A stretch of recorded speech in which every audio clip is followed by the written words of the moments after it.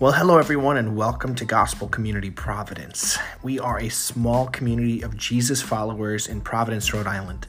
Our goal in life is to be the family of God, redeemed and transformed by Jesus, living out God's mission in our culture.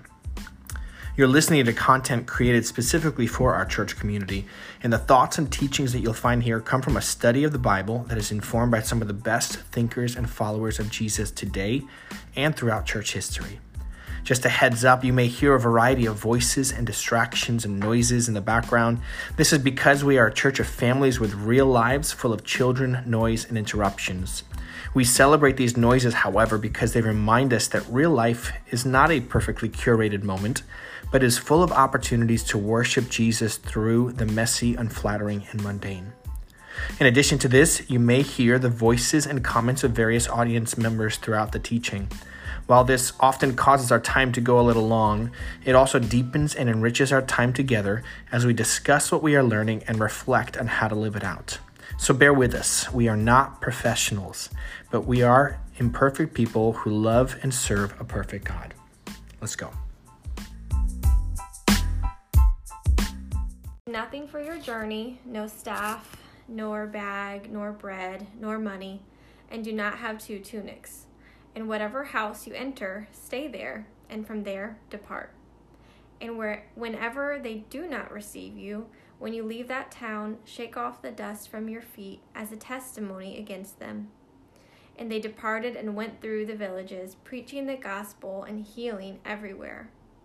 Now Herod the Tetrarch heard about all that was happening, and he was perplexed, because it was said by some that John had been raised from the dead, by some that Elijah had appeared, and by others that one of the prophets of old had risen. Herod said, John I beheaded, but who is this about whom I hear such things? And he sought to see him.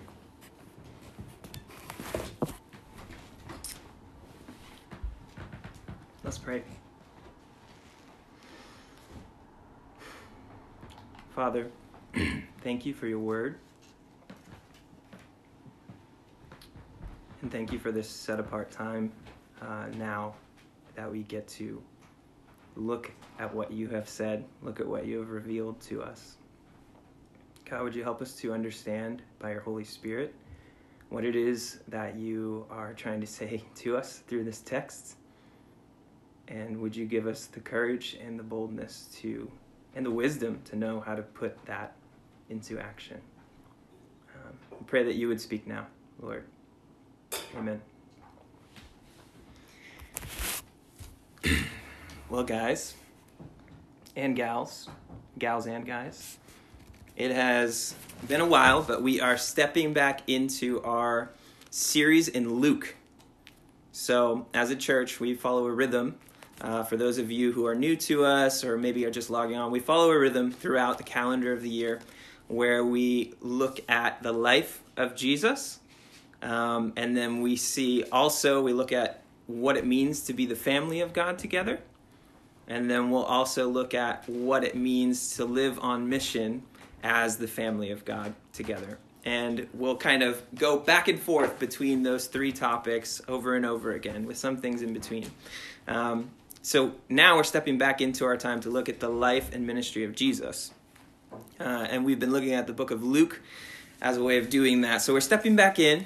After a few months off, we went through Advent, but really excited to start looking at these scriptures again. Let's just do a quick recap since it's been a while. Let's do a quick recap of where we've been and how we got to this point right now where the disciples are being sent out. So we did a little recap last week looking at, the point of up until Jesus's baptism. And now we're looking at, well, let's recap how we got to this point from when he started his ministry. So he chose these 12 disciples to say, and he said, come and follow me. So by saying that, he was choosing this very diverse group of people, of men from Galilee to come and follow him. And by coming to follow him, he's telling them to come and be apprentices of him. So not just come and listen to me and follow alongside me, but actually come and follow me with the purpose of doing the things that I do eventually. So he chooses these guys. And up until this point, up until chapter 9, they've been observers. They've been watching. They've been observing. They've been taking in the teaching that Jesus is doing. So just a few things that they would have heard and seen that we've seen up until this point. Jesus is teaching them about fasting, we've seen. He's teaching them about the Sabbath, the heart of the Sabbath, that it is not, that man was not made for the Sabbath, but Sabbath was made for man. He's taught them the Beatitudes. So many impactful things that he's teaching them that are kind of flipped upside down from maybe what they're used to. He's talking about loving your enemies, not just the people who are good to you, not just your friends, because anyone can do that. He's saying the people who actually are persecuting you, those are the people you're supposed to love. He's talking about judgment of others. So there's all these things that Jesus is talking about. And the main line theme is the kingdom of God is here. God is with you here, and he's bringing heaven to earth. And alongside just the teachings that they would have received, these disciples, they also would have seen Jesus performing miracles, healing, casting out demons, just a few things that they would have been witness to up until this point. Jesus heals a man with a withered hand in the synagogue. We've looked at that story. Jesus heals the centurion's servant just by speaking a word. He doesn't even go. He just speaks a word from afar, and the servant is healed. He raises the widow's son from the dead. He raises the synagogue leader's daughter from the dead. Brought people back to life. It's miraculous. And the last story that we looked at as we were looking through Luke was him healing a woman who had bled for 12 years, just as she touched the fringe of his garment. So this is all stuff that the disciples would have been walking with Jesus, seeing. They would have been hearing these messages. But again, Jesus called them to be apprentices, not just students, but to be apprentices. And the heart of an apprentice is to put things into action. So now we get to chapter 9, and this is a turning point in the ministry of Jesus, and the ministry of the disciples. This is the point where they're becoming apostles, these 12. So the word apostle means sent ones. So he's starting to say, hey, it's time for you to put these things into practice. Think about this turning point as like when you're starting a new job. I'll use this as an example of what's happening here. When you start a new job of any type, there's generally a training period where you spend maybe the first week, 2 weeks, maybe a month, maybe 3 months reading HR manuals, reading all of the materials that you need, or having someone show you how to do the job that you're supposed to be doing. And kind of depending on how intense the job is, your training is probably going to be either shorter or longer. But then gradually you reach a point where your boss starts to give you a little bit of incremental responsibility. And then eventually you're kind of released into the wild to do the job as you're supposed to do it on your own. This is that moment where Jesus is saying, I'm going to start to give you some of the responsibility. And remember, just following off of this example, that the job that these people are given, these disciples, ultimately, is to be the ones who are to lead the church after Jesus resurrected. They don't know this yet. They haven't really quite grasped this yet, but this is what Jesus is forming them for. This is what he's preparing them for, to be the ones who are going to lead the church after Jesus resurrects. So just kind of the backstory of where we're at. And this story tells us a lot about just the principles of what it means to be an apprentice of Jesus. So there's things that we'll be able to pick up on. And there's 2 things that I want to focus on this morning, specifically about being a follower of Jesus, being an apprentice of Jesus, is what's the mission of being an apprentice of Jesus? What are we actually called to do? And what is the posture that we're supposed to have as apprentices of Jesus?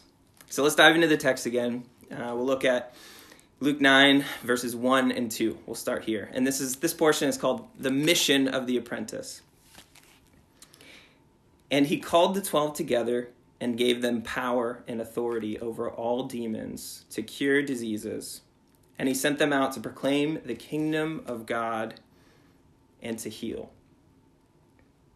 They're being sent out.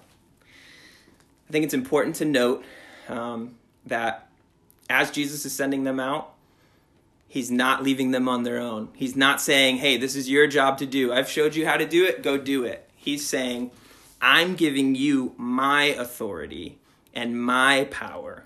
So it's not on you. You just need to be obedient to go and do it. It's huge. This is not on the disciples alone to go do this. They need to depend fully on Jesus. I love that that's noted. Where are they going? They've been in the region of Galilee up until this point. Jesus had his center point in Capernaum. And now he's saying, go out into the rest of the region, to the rest of Galilee. He's sending them out into this whole region to go and do these things, so to various villages. Looking at these verses, the mission can kind of be summed up by two words. He's asking them to go out and be on mission in word and in deed. So they're supposed to be preaching this message, the kingdom of God, just like what Jesus has been doing. So they would have been kind of retelling the stories that Jesus was telling. They would have been sharing some of the wisdom that Jesus had been sharing. And also, Mark kind of points this out, that one of the things he's calling them to do is to call people to repentance as well. So in proclaiming the kingdom of God, he's asking people to repent.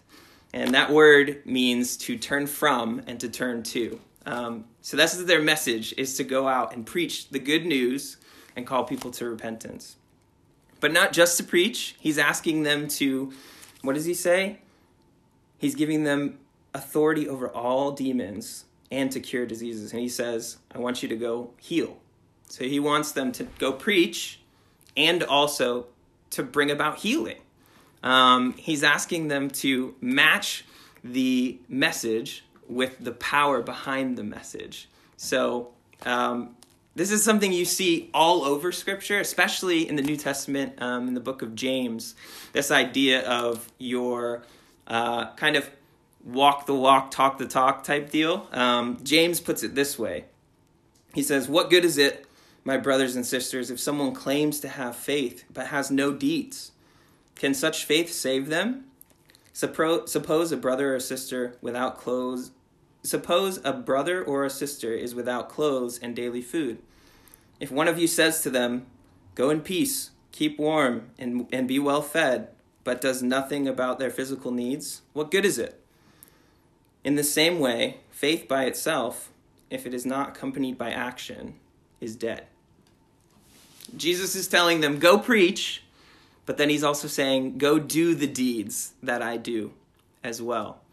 Put it into action. Show them that the kingdom of God is here, that there is something notably different about this message than the other ones that you've heard. So we'll talk about that more as we go on. But that idea of you're speaking, but also accompanying it with the good deeds. Let's turn to verses 3 through 4. Now this section looks at what's the posture that these followers, the apprentice of Jesus, are supposed to have as they go out and do this mission. Verse 3 and 4 says, and he said to them, take nothing for your journey, no staff, nor bag, nor bread, nor money, and do not have 2 tunics.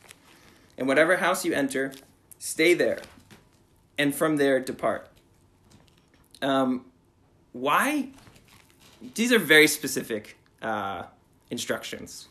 Very specific instructions. And why is Jesus telling them this? Why is he telling them this in this way?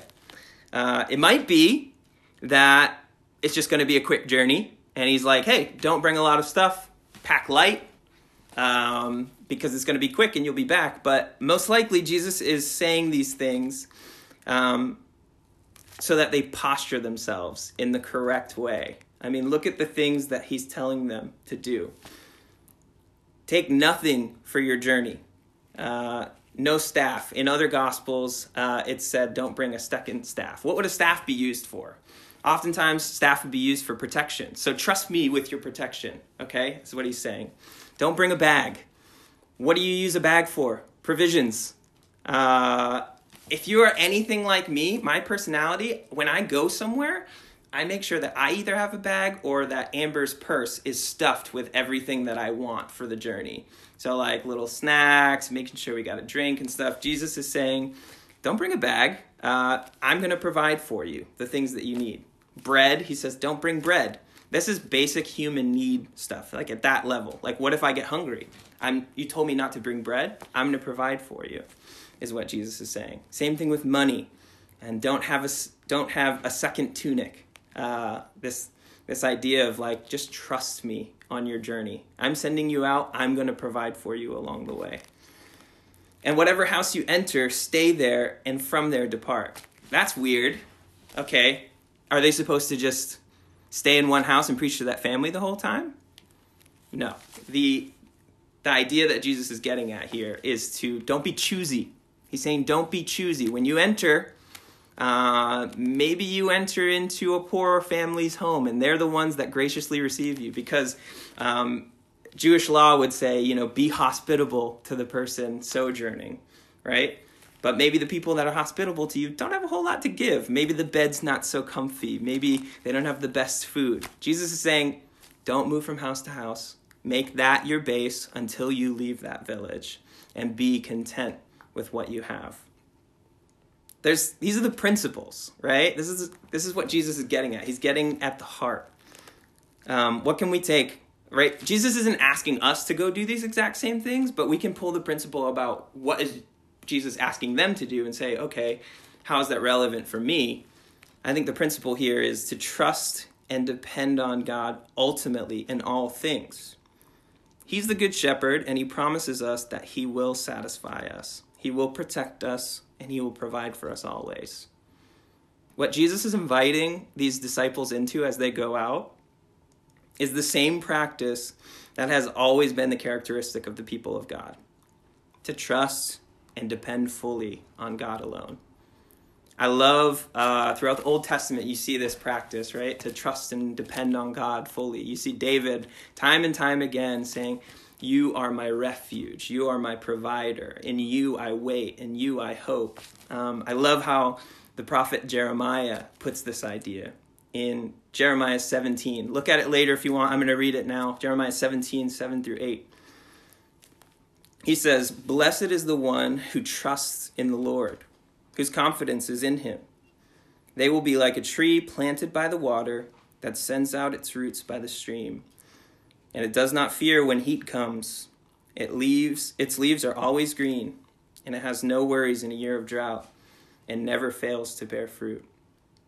This is what it means to trust in the Lord, is that even when the storm comes, or even, what does it say? Even when the drought comes, the person who trusts in the Lord is still sustained because they're connected. They've been fed. They've been nourished.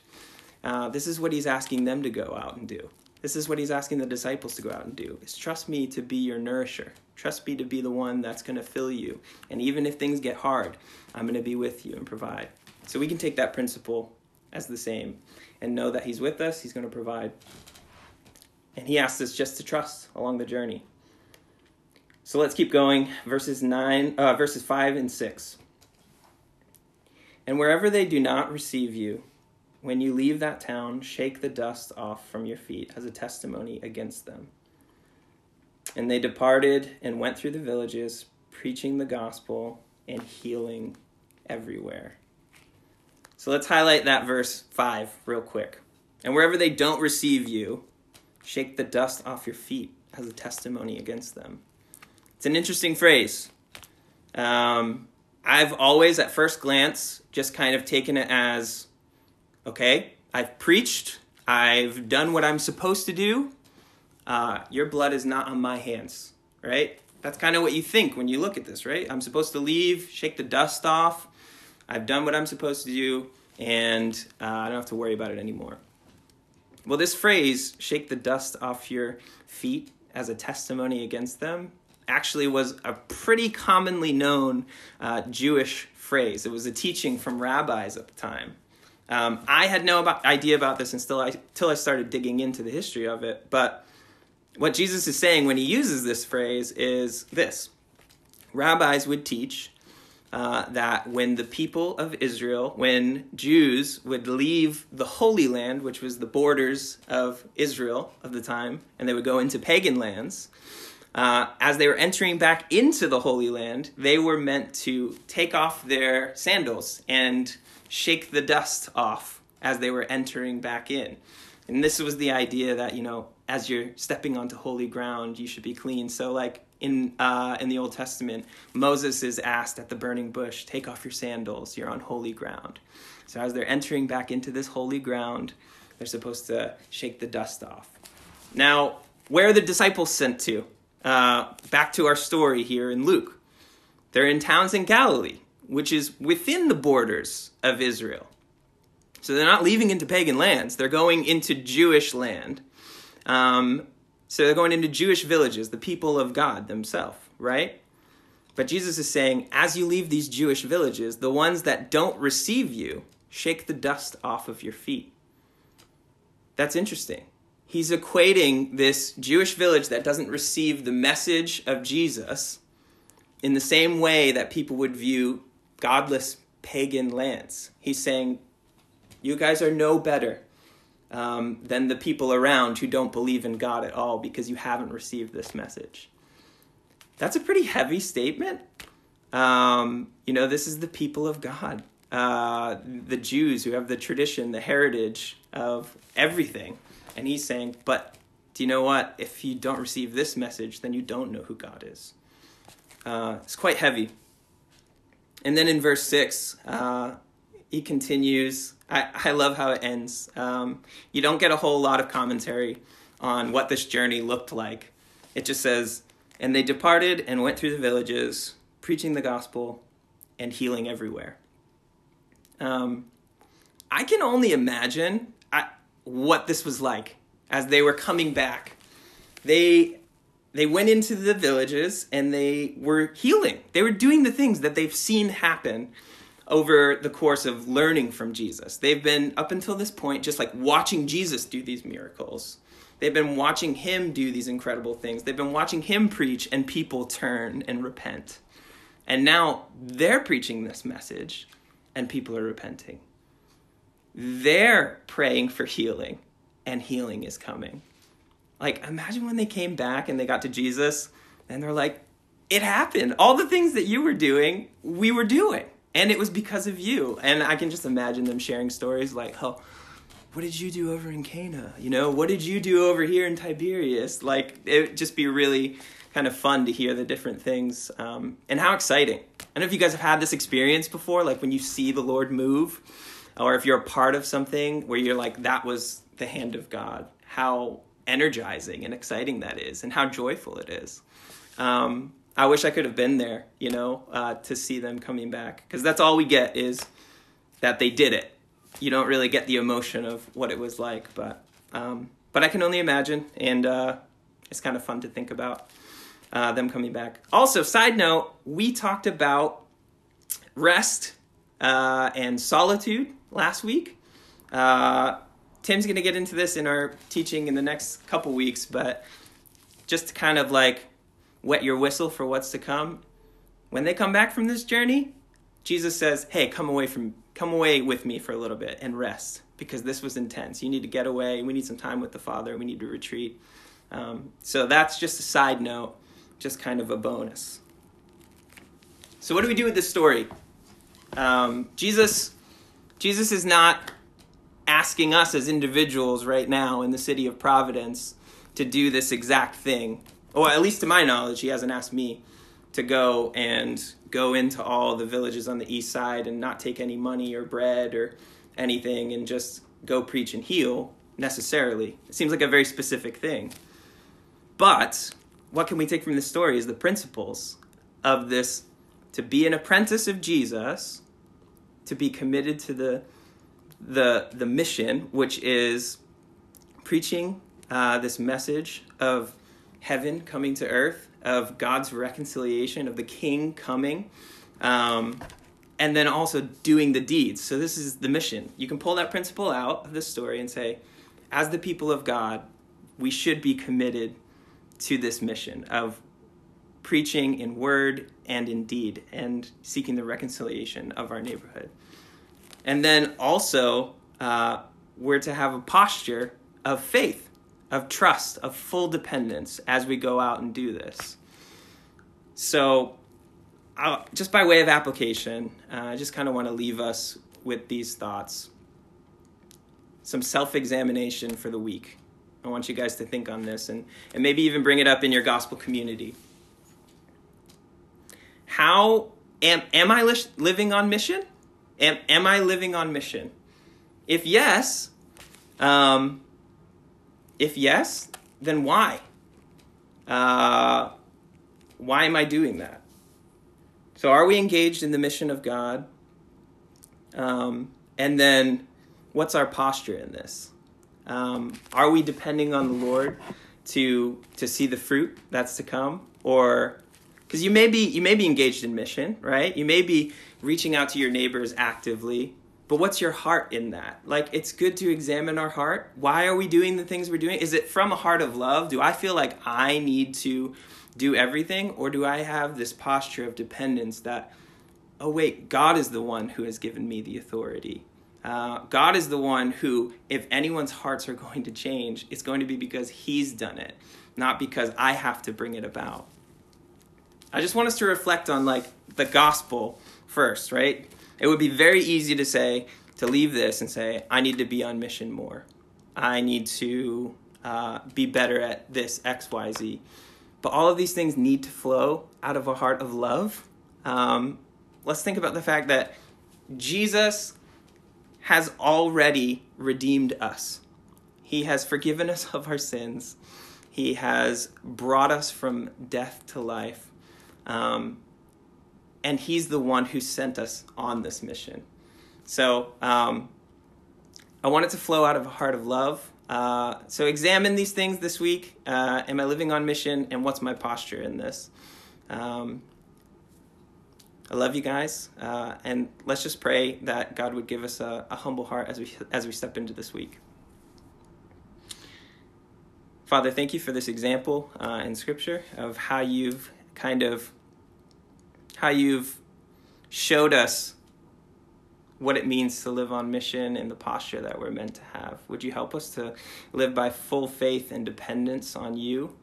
Not that we need to earn anything or do things to prove our love for you. God, would you help us to rest in your love that you've shown toward us already? And would that be the fueling fire that sends us out to doing good deeds in our community, to loving our neighbors, and to submitting to you. We love you so much. Amen.